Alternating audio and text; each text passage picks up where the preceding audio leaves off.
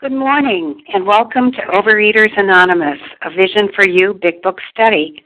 My name is Victoria, and I am a recovered compulsive overeater. Today is Wednesday, October 17th.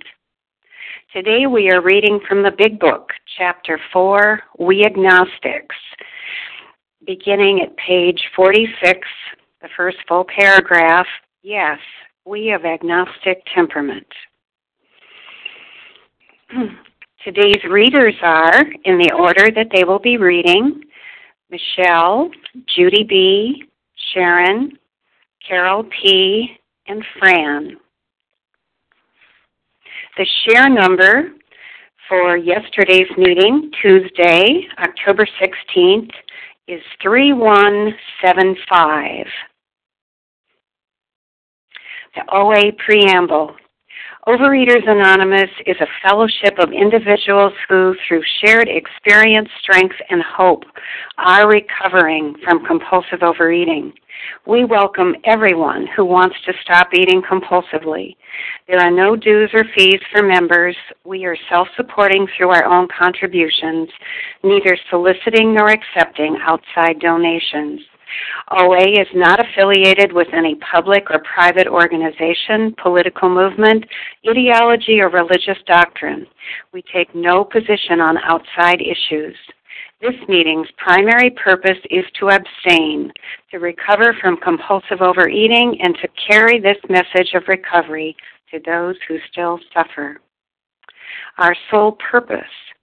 OA's fifth tradition states each group has but one primary purpose, to carry its message to the compulsive overeater who still suffers. At a Vision for You Big Book Study, our message is that people who suffer from compulsive overeating can recover through abstinence and the practice of the 12 steps and 12 traditions of Overeaters Anonymous. I will now ask Anne-Marie to please read the 12 steps. Good morning. This is Anne-Marie, recovered compulsive eater. 1, we admitted we were powerless over food, that our lives had become unmanageable. 2, came to believe that a power greater than ourselves could restore us to sanity. 3, made a decision to turn our will and our lives over the care of God as we understood Him. 4, made a searching and fearless moral inventory of ourselves. 5, admitted to God, to ourselves, and to another human being the exact nature of our wrongs. 6, we're entirely ready to have God remove all these defects of character. 7, humbly asked Him to remove our shortcomings. 8, made a list of all persons we had harmed and became willing to make amends to them all. 9, made direct amends to such people wherever possible, except when to do so would injure them or others. 10, continued to take personal inventory, and when we were wrong, promptly admitted it. 11, sought through prayer and meditation to improve our conscious contact with God as we understood Him, praying only for knowledge of His will for us and the power to carry that out. 12, having had a spiritual awakening as a result of these steps, we tried to carry this message to compulsive eaters and to practice these principles in all our affairs. Thank you very much, Anne-Marie. Lois, would you please read our 12 traditions? I'd be happy to. Good morning, everyone. My name is Lois, and I am a recovered compulsive overeater, and I'm very grateful for that.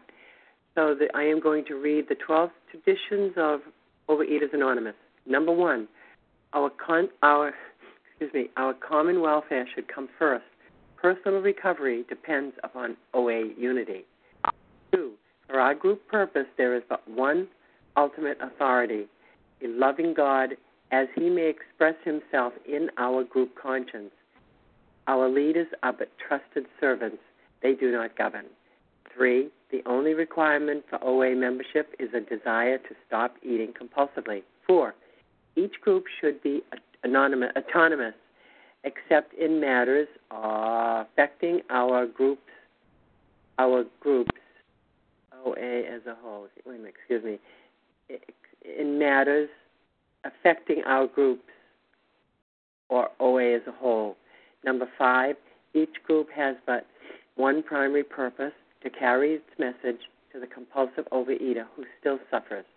Number 6, an OA group ought never endorse, finance, or lend the OA name to any related facility or outside enterprise, lest problems of money, prestige divert us from our primary purpose.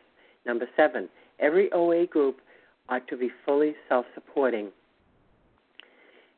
declining outside contributions. Number 8, Overeaters Anonymous should remain forever non-professional, but our service centers may employ special workers. Number 9, OA as such ought never be organized, but may create service boards or committees directly responsible to those they serve. 10, Overeaters Anonymous has no opinion on outside issues. Hence, the OA name ought never be drawn into public controversy. 11, our public relations policy is based upon attraction rather than promotion. We need always maintain personal anonymity at the level of press, radio, films, television, or other public media of communication. Number 12, anonymity is the spiritual foundation of all of these traditions, ever reminding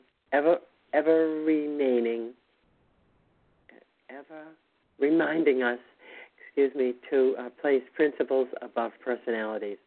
And thank you, I pass. Thank you, Lois. How our meeting works.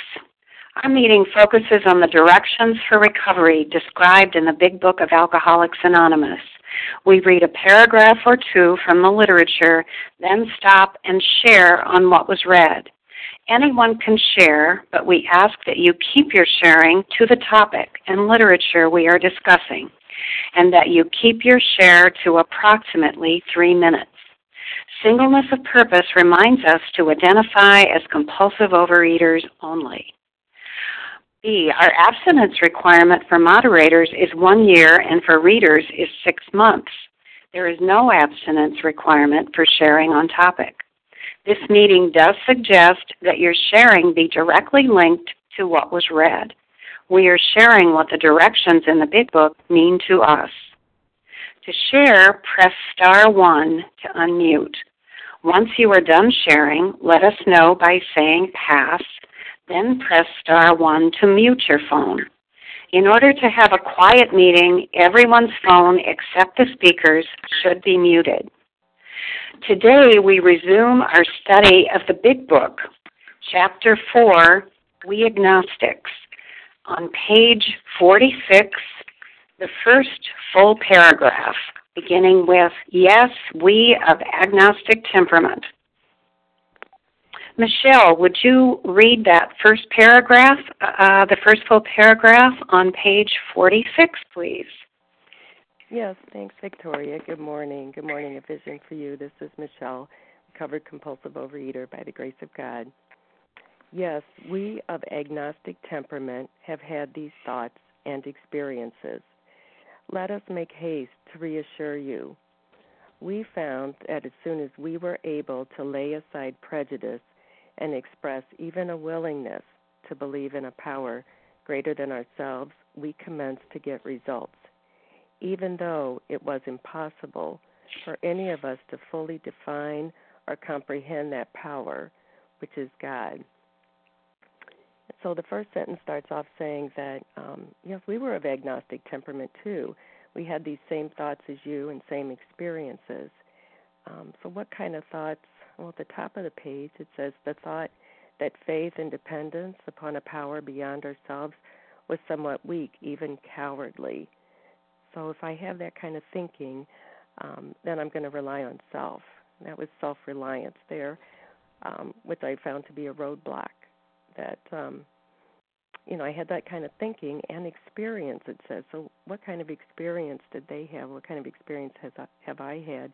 Well, I found in talking with others, that, and especially looking at myself, I had experiences that somehow I had felt let down.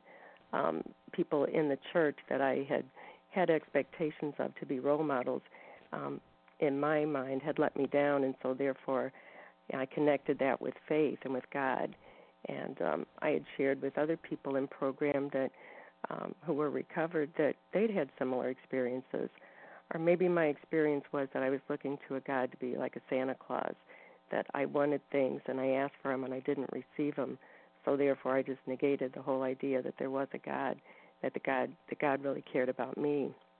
And so in sharing these experiences and ideas and thoughts with other people who've had the same kind of thinking and experiences, they're there to reassure me. That's the next sentence.